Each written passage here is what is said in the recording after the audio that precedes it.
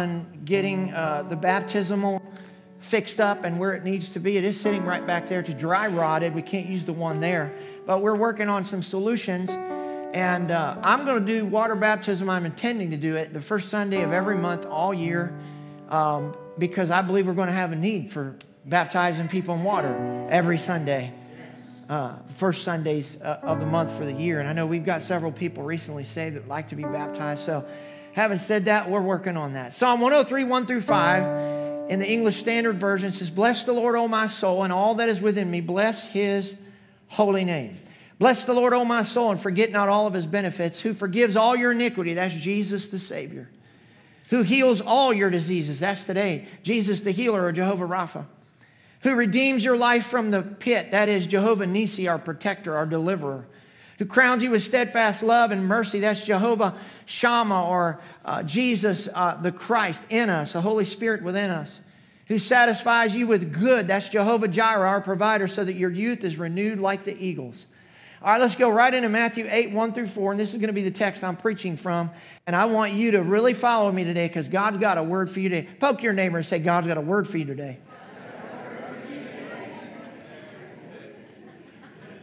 When he had come down from the mountain, Jesus, just following preaching the Sermon on the Mount, great multitudes followed him. And behold, a leper came and worshiped him, saying, "Lord, if you are willing, you can make me clean."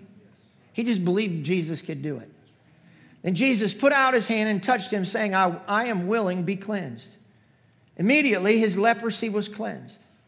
And Jesus said to him, "See that you tell no one, but go your way, show yourself to the priest, and offer the gift that Moses commanded as a testimony to them." Would you bow your heads and let's pray. Heavenly Father, I'm so thankful, Lord, for your grace and for your glory and for your mercy. I'm asking you right now, God, that you would just touch this service and anoint it in the name of Jesus. I pray, Father God, your mighty hand be with us. I'm asking you, God, to anoint me to speak forth your word, not in word and tongue only, but also in power and in might. I pray, Lord Jesus, let the good soul of let the word fall in the good soul of our hearts and grow and bear forth fruit in our lives. Anoint me, God, even if it's in spite of me. But I pray your word go forth, God, and it do what it's intended to do. And God, I thank you that this is a house of miracles, and we will see the mighty hand of God work today. In Jesus' name. And everybody said, Amen. Amen. Hold your Bibles up in whatever form you have, and let's boldly declare, Father, today, this week, by your grace, I'm going to be a doer of your word and not a hearer only, deceiving my own self. Now, Lord, anoint my ears, anoint my heart, anoint my spirit, my soul, my mind, and my body to receive the truth of your word. In Christ's name I pray. Amen, amen. High five 2 or 3 people as you're being seated and say, you've come to the right house today. Tell them you're going to get healed today. Hi, Bridge of Hope. My name is Brenda, and I'm here to tell you that God heals. Not 2 months ago, not years ago, March 2nd, he healed me. I went into Good Sam Hospital for several biopsies on a lump that was in a mammogram. I was told it was complicated. I was told there was a moderate chance it was malignant. So I walked in. I'm sitting there. I said, "Can I see it?" So she showed it to me, this big, massive-looking black object. And they started the biopsy. And I'm sitting there and I'm looking. And I'm like, "Doc," this was on the second biopsy, I said, "Is it changing?" And the radiologist goes, "No." She goes, "That's the sonogram. That's the way it looks." He paused a moment. He goes, "No, it's changing." So went through the whole thing. At the 5th one, he stands up. He goes, "Brenda, you're done." He goes, "You can leave." She goes, "Stick around, Brenda. You have to have a mammogram now." He goes, "No, she doesn't. It's gone."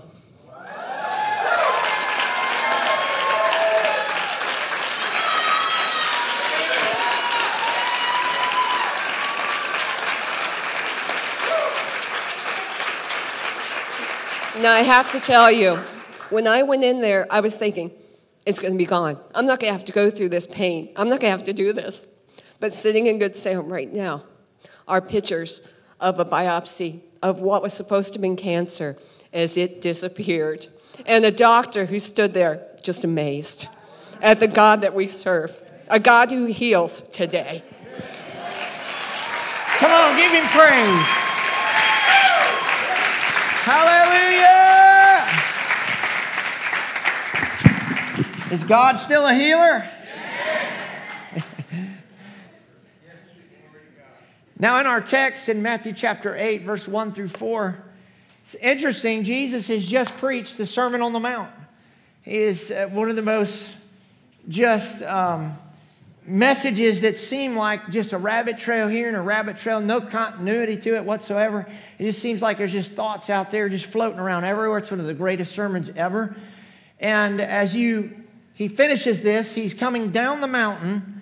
On his way out, multitudes are following him, and up comes this leper out of nowhere running to Jesus. Now you have to understand that Jewish law, banished him.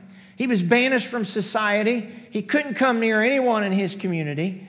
Lepers were the most defiled and the most unclean people in society. No one wanted anything to do with them. No one wanted them to get anywhere near them. And as a matter of fact, they would have to cry from a loud, far off. And they would many times have a bell they would ring, unclean, unclean. And they would do that because from far away, they might look like the average person and look like things are well. But when you got close, you could find that they had a problem.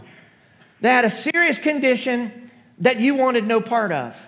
From the outside, far away, things looked great. But on the inside, they were dying of a skin-eating disease that was going to kill them with the most gruesome of deaths. And I come to preach to somebody today because there are people that come into church every Sunday, and from far away on the outside, they look good. They got their fancy suits on and their nice dresses and all whatever their good Sunday clothes are, or however they come in the building. They put a smile on. They shake your hand at the door and they say, good to see you, brother. Everything is well. But on the inside, they have a skin-eating disease, so to speak. Symbolically, they have a soul-eating disease called sin. From the outside, you have a smile, but on the inside, you're filled with bitterness and hatred. While you smile and put a front on a Sunday morning, that bitterness is raging inside of you and eating you out from the inside out. Grief-stricken. Maybe you're terrorized with fear. Maybe you're nauseous with anxiety. Maybe you're overflowing with hurt and wounds. Riddled with rejection. Sick, possibly disease. The list could go on and on and on. And while you smile and do your work on Monday through Friday and your coworkers think everything is well, you know deep down inside what's really going on. Your spouse may not even realize. Your children or your parents may not even realize what's going on. But deep down inside, there's something eating you up. And perhaps it is sin. Leprosy was a disease under the skin that ate the skin away until they died the most gruesome of deaths. And the only thing that could be done for leprosy was to burn it up. There was no other answer for it. And I want to tell you that sin beneath the exterior will eat your life away until there's nothing left. Sin will eat your peace away and leave you with nothing but anxiety. Sin will eat your faith away and leave you with nothing but fear. Sin will eat your hope away and leave you lifeless. Am I preaching to anybody? Sin is an incurable, unfixable, and deadly problem that you and I cannot fix on our own. But there is one that can fix it, and only one. And his name is Jesus Christ.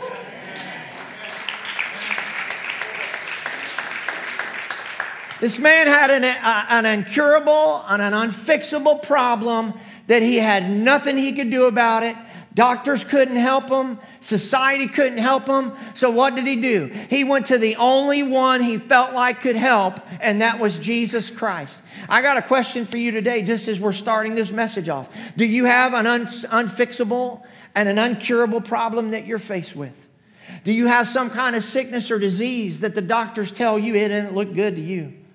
Do you have some kind of issue in your life that you can't solve? Do you have some kind of sin in your life that you need freedom from? We all have problems. How many of you have problems that you're faced with, right? We all deal with something. The fact that you haven't fixed it means you can't fix it.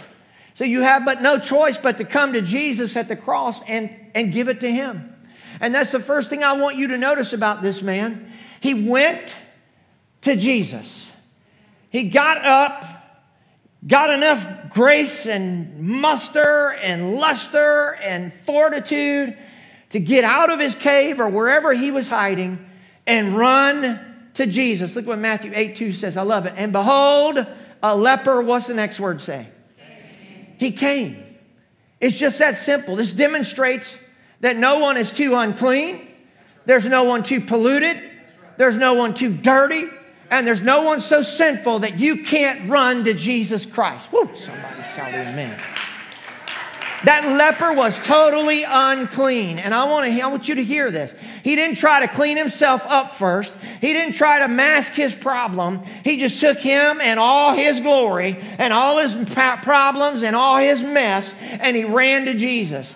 If you're in the sound of my voice and you think, well, if I just get this area of my life right, then I'll start going to church. If I start getting this area right, then I'll run to Jesus. That's not how it works. You will never get that area right. What you need to do is take you and all your mess and just run to Jesus. Somebody shout amen.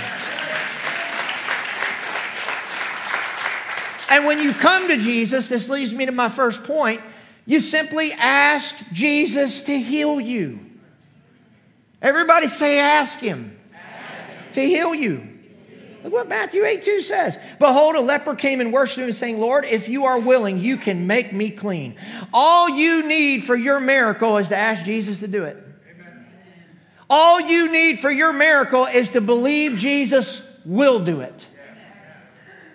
I want to set something up right now at the beginning of this message. There is sickness and disease has not come from God. 1 John 3:8, but the Son of God came to destroy the works of the devil. Well, what's some of those works? Well, let's just look and see if the Bible declares what it is. Acts 10:38, how God anointed Jesus of Nazareth with the Holy Spirit and with power, who went about doing good, watch this, and healing all who were oppressed by who? The devil.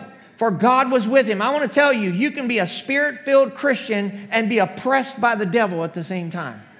Just because you're Spirit-filled don't mean the devil's not going to come attack you. He did Jesus in the wilderness. What makes us think He won't come attack us too? Luke 13:11 spells it out even better. There was a woman who was for 18 years had an illness caused by a spirit or a demon.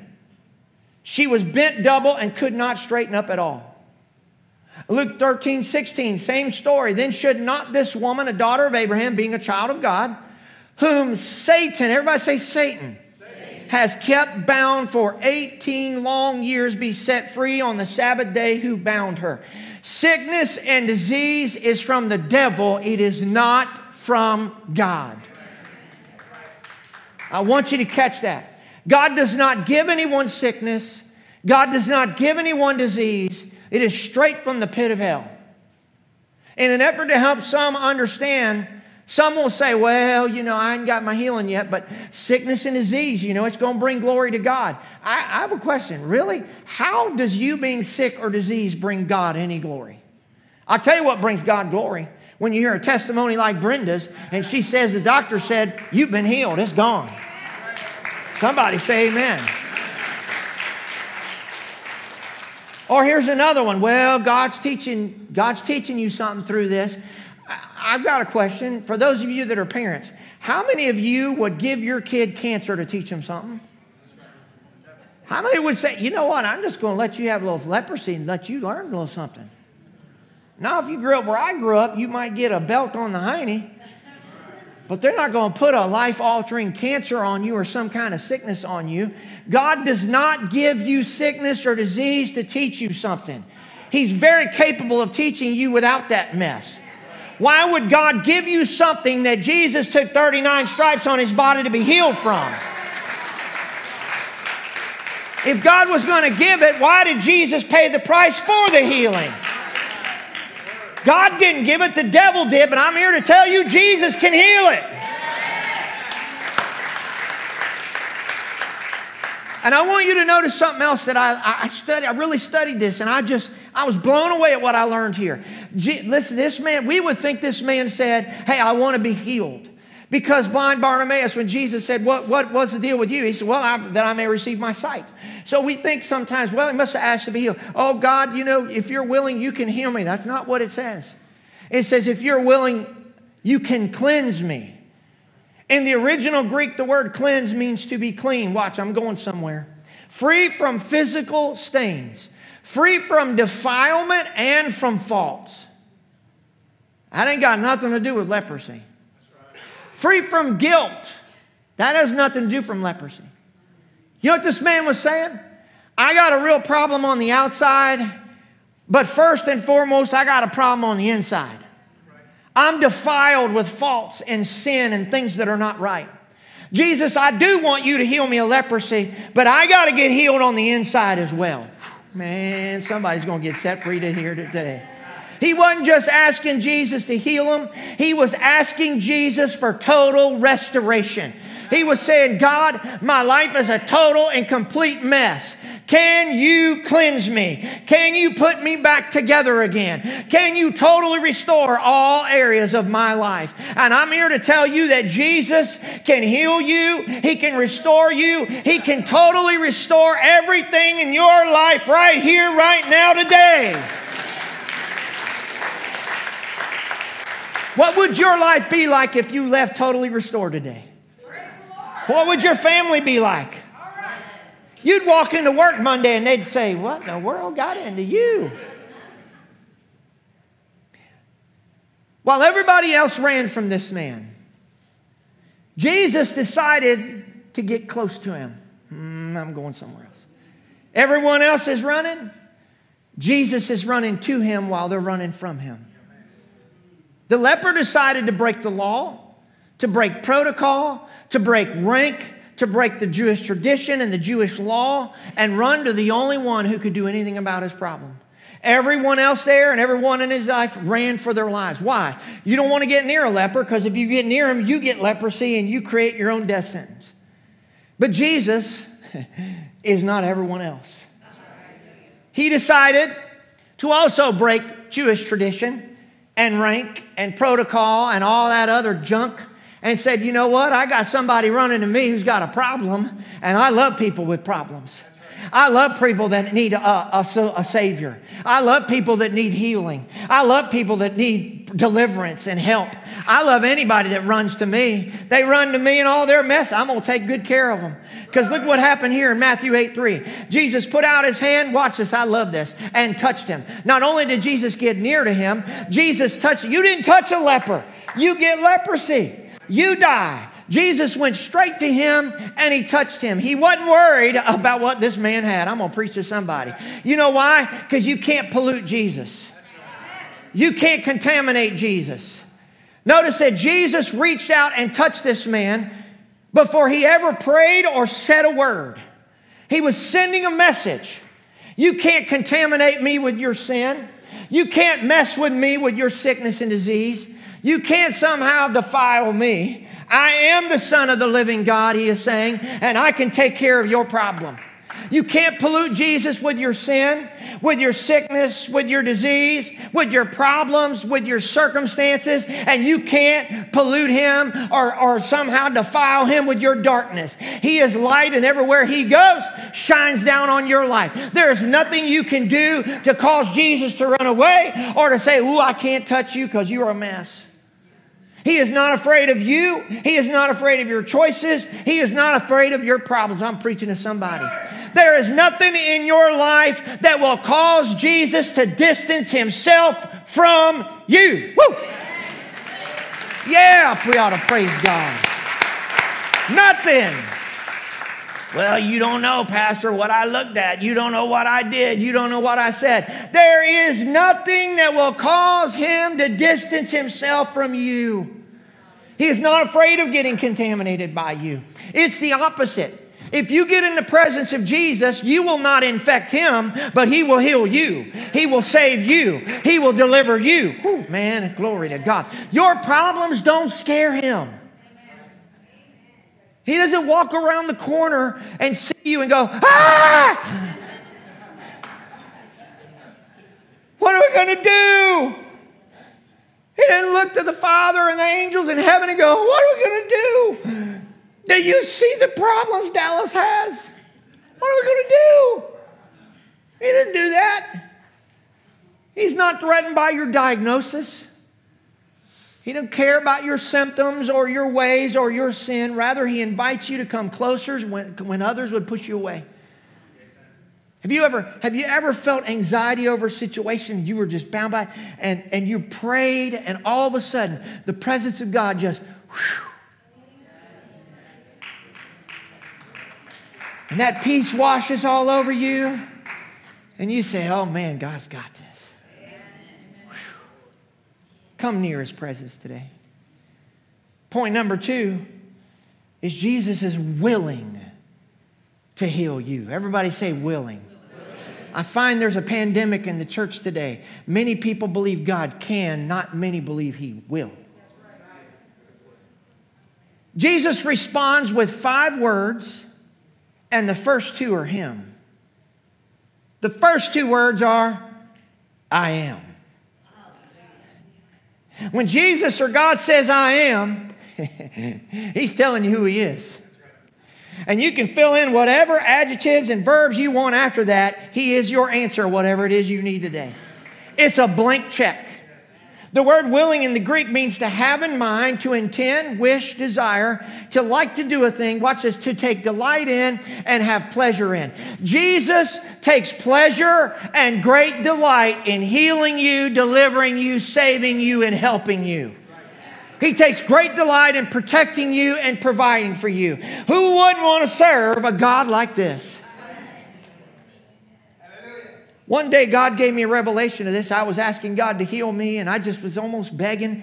And the Lord just put in my spirit, he said, son, don't you realize I want to heal you more than you want to be healed? I'm the one that took the stripes. Why would I not want to heal you, and why would it not be my will to heal you if I took the disease and the pain and the sickness on my back with those stripes for all mankind? 1 Peter 2:24 says you were healed. The word says you were. I'm here to preach to you today and tell you Jesus or I am is willing. He's willing to heal you of sickness or disease. He's willing right now to rid you of anxiety, fear, and worry. He is willing to provide for you and your family, to protect you and your family, to guide you, to lead you, to speak to you, to help you, to deliver you. My blessed Lord, Jesus is willing. Woo! Everybody shout is. Yes. That's present tense. I love that. You see, when God or Jesus says, I am, whatever word he says after that is legally binding forever. What does that mean? When Jesus said, I am willing, be cleansed, it wasn't just for that man, but for any person that would come in the history of mankind after him that would ask and believe for God to do it. What he said in the scriptures is valid for you and I today. Jesus is willing. Just shout that with me. Jesus is willing. Woo! He's willing to save, heal, and deliver. You know, so many Christians believe in how God healed somebody else back then. Well, of course you do. You see that it's true. Or they believe it can happen for someone else. They can believe for your healing right now. But somehow, there are too many in the church today that don't believe Jesus will heal them. They think they aren't worthy. They think they've done too much wrong. Or it's for someone else. Or they think, I don't want to bother Jesus and weigh him down. I'm come to tell you Jesus is willing to heal you today. Mark 6:5. Now he could do no mighty works there except that he laid his hands on a few sick people and healed them. Leave this up for a second. Now I've read this I don't know how many times in my life. And I've looked at this scripture and I thought, man, you know that Nazareth, they didn't believe. Their unbelief, and I'll show you the rest of the passage here in a moment. They didn't believe, you know. He couldn't do mighty works there except for he laid his hands on a few people and healed a few sick people, but he really couldn't do anything mighty.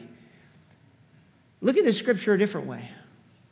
In the mind of God and Jesus, healing you is not a mighty work.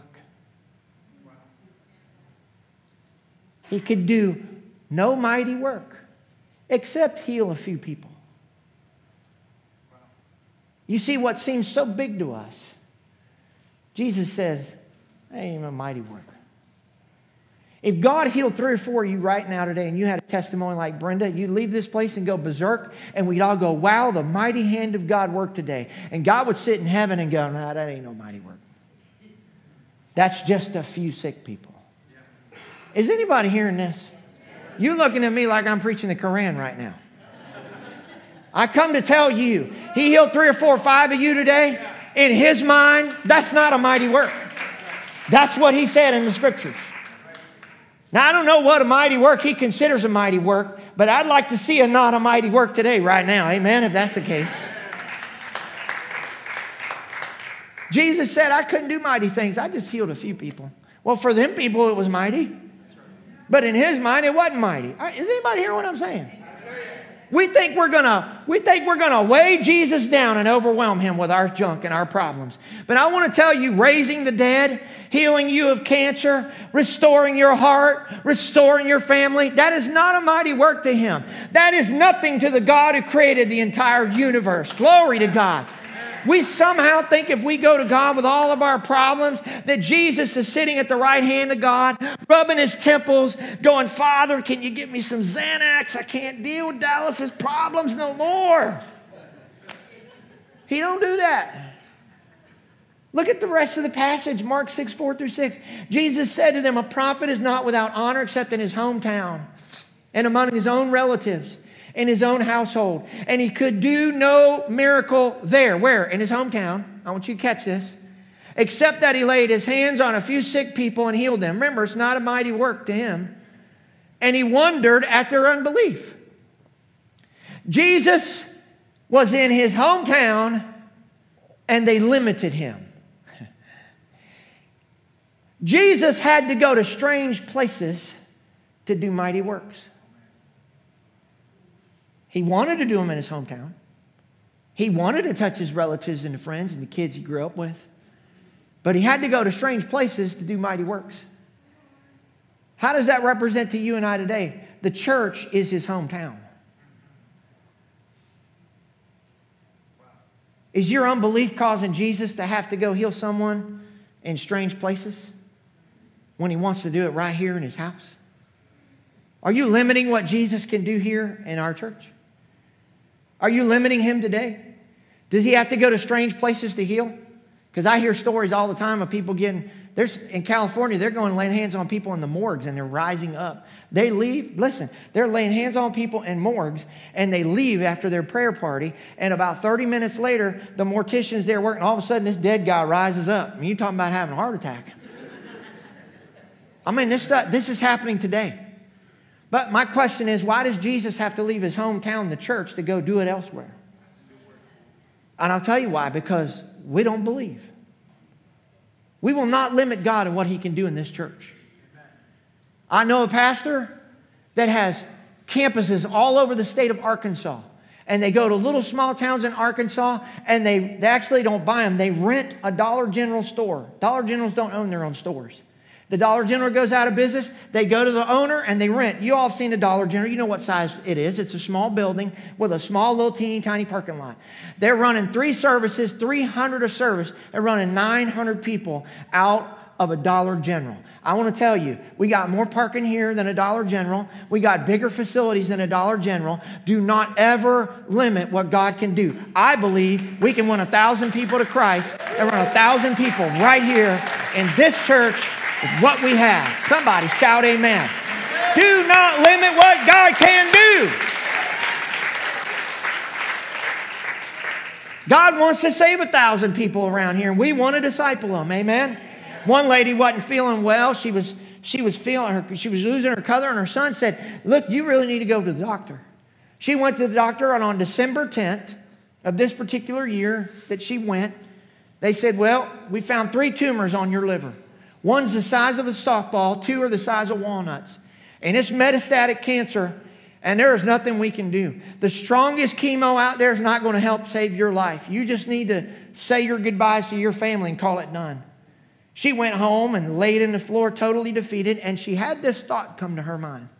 She thought, I'm going to get the Bible and I'm going to stand on it. And she stood on that Bible and she said, I'm going to stand as a symbolic thing that I am standing on the Word of God, that I am believing the Word is my bedrock. It is my foundation, is my everything. She found 62 scriptures in the Bible on her healing. And she started quoting them every day, multiple times a day. Some people take medicine. She took 62 scriptures. Her December was miserable. They told her, in fact, you got 3 weeks to live. You need to get your house in order. She kept taking 62 scriptures multiple times a day. January rolled around. She started feeling a little better, a little bit stronger. February, she felt stronger and stronger. By March, she was feeling great and all her color had returned. She didn't go back to the doctor for 10 years. She finally went back after 10 years and they couldn't find a tumor. They couldn't find a trace of cancer. They said, lady, you're in perfect health. God is still a healing God. And that testimony was just given about 2 months in a church on a friend of mine's. I want to tell you, He is still a healing God. Why does it work? Because when you declare the Word of God, it will not return void. No matter what you feel like, the Word says you're healed. And that leads me to point number 3. And that is this. Jesus will heal you. Everybody shout it. Right now. Everybody shout it again. Jesus will heal you. Jesus will heal you. Jesus will heal you. Bible says in Matthew 8:3, then Jesus put out His hand and touched him, saying, I am willing, be cleansed. And what's the next word say? Immediately his leprosy was cleansed. Why? It was gone because God's word can't return void. You see, sometimes we think, well, one day my day will come. One day I'll be healed. Someday I'll be healed. But did you know, nowhere in the New Testament will you ever find Jesus saying anything to anybody that says, well, brother, it's not your time just yet. Well, it ain't your season just yet. He healed everybody immediately. Hebrews 11:1, now faith is the substance of things hoped for, the evidence of things not seen. Everybody say now faith. Look at the first 2 words there. Everybody say now faith. Shout it one more time. Now faith. So many in the church believe for what God did in the past. They say, well, I have faith. I saw what He did in the past. Well, it doesn't take anything to believe for what has already happened. It's done. That's past tense faith. But many in the church will say, I have faith. God's going to heal me later this week. Oh, tomorrow there's going to be my day. But did you know that's just hoping and wishing? There's no faith in that. That's future tense faith. But what Jesus is looking for in the house of God right now is now faith, present tense faith that says, God, I believe you can. I'm asking you to, and I want you to heal me immediately before I hit the back doors and get on the bus to go to my Carlton tennis courts.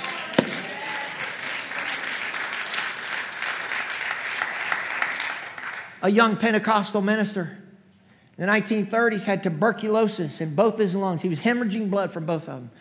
Bed-riddled, he was dying. Lived at his father-in-law's farm.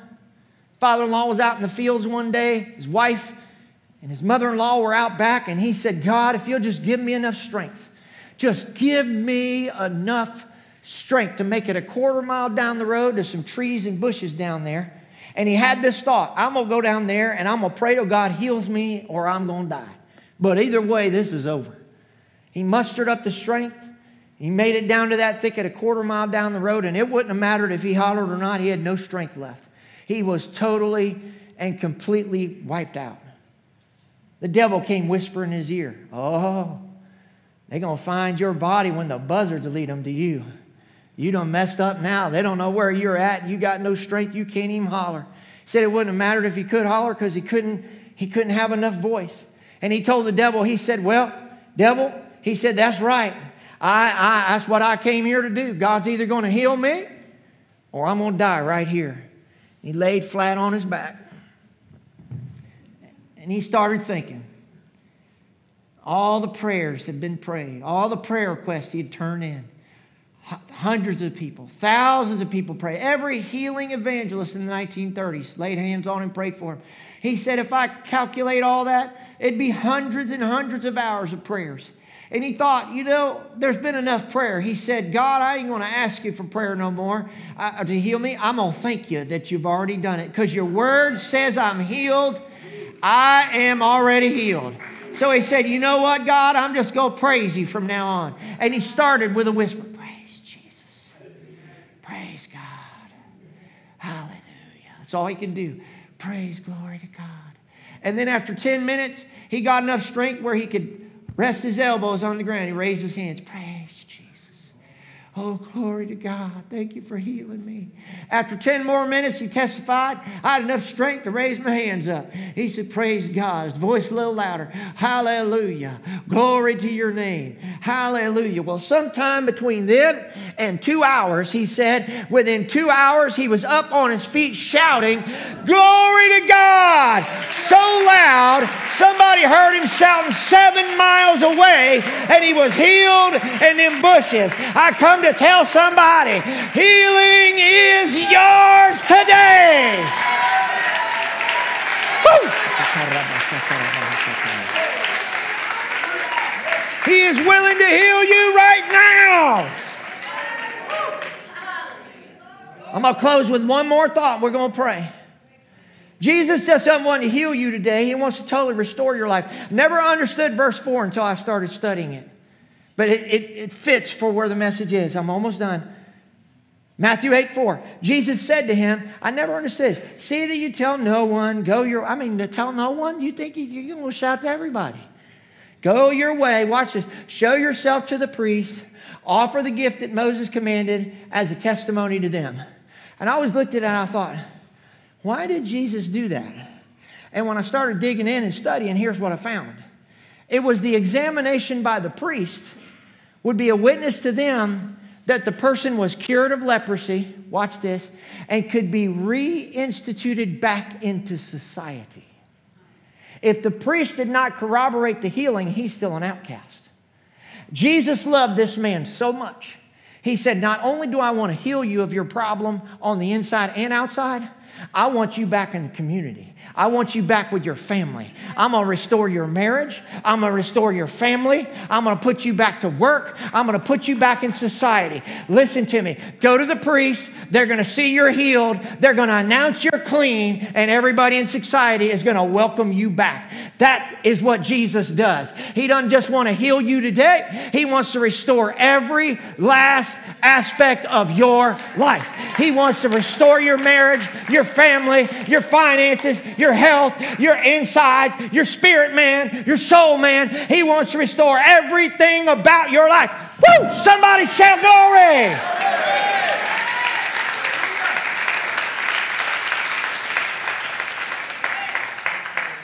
I'm going to ask for the prayer team to come, the altar workers. You know who you are. I've trained you. And for those that we're just meeting, we'll have some training for you as well. There's some anointing oil up here. Here's the deal. Ain't no Mickey Mousing around today. You believe Jesus can heal you right now. I said, you believe and you want some kind of restoration right now, immediately. I want you to come, find somebody right here. We're going to lay hands on you and pray. I'd like for everybody to stand to your feet if you will, because they're going to lead us in a worship song, but I want you to come. Come on. You want healing. You want restoration in your marriage. You want God to touch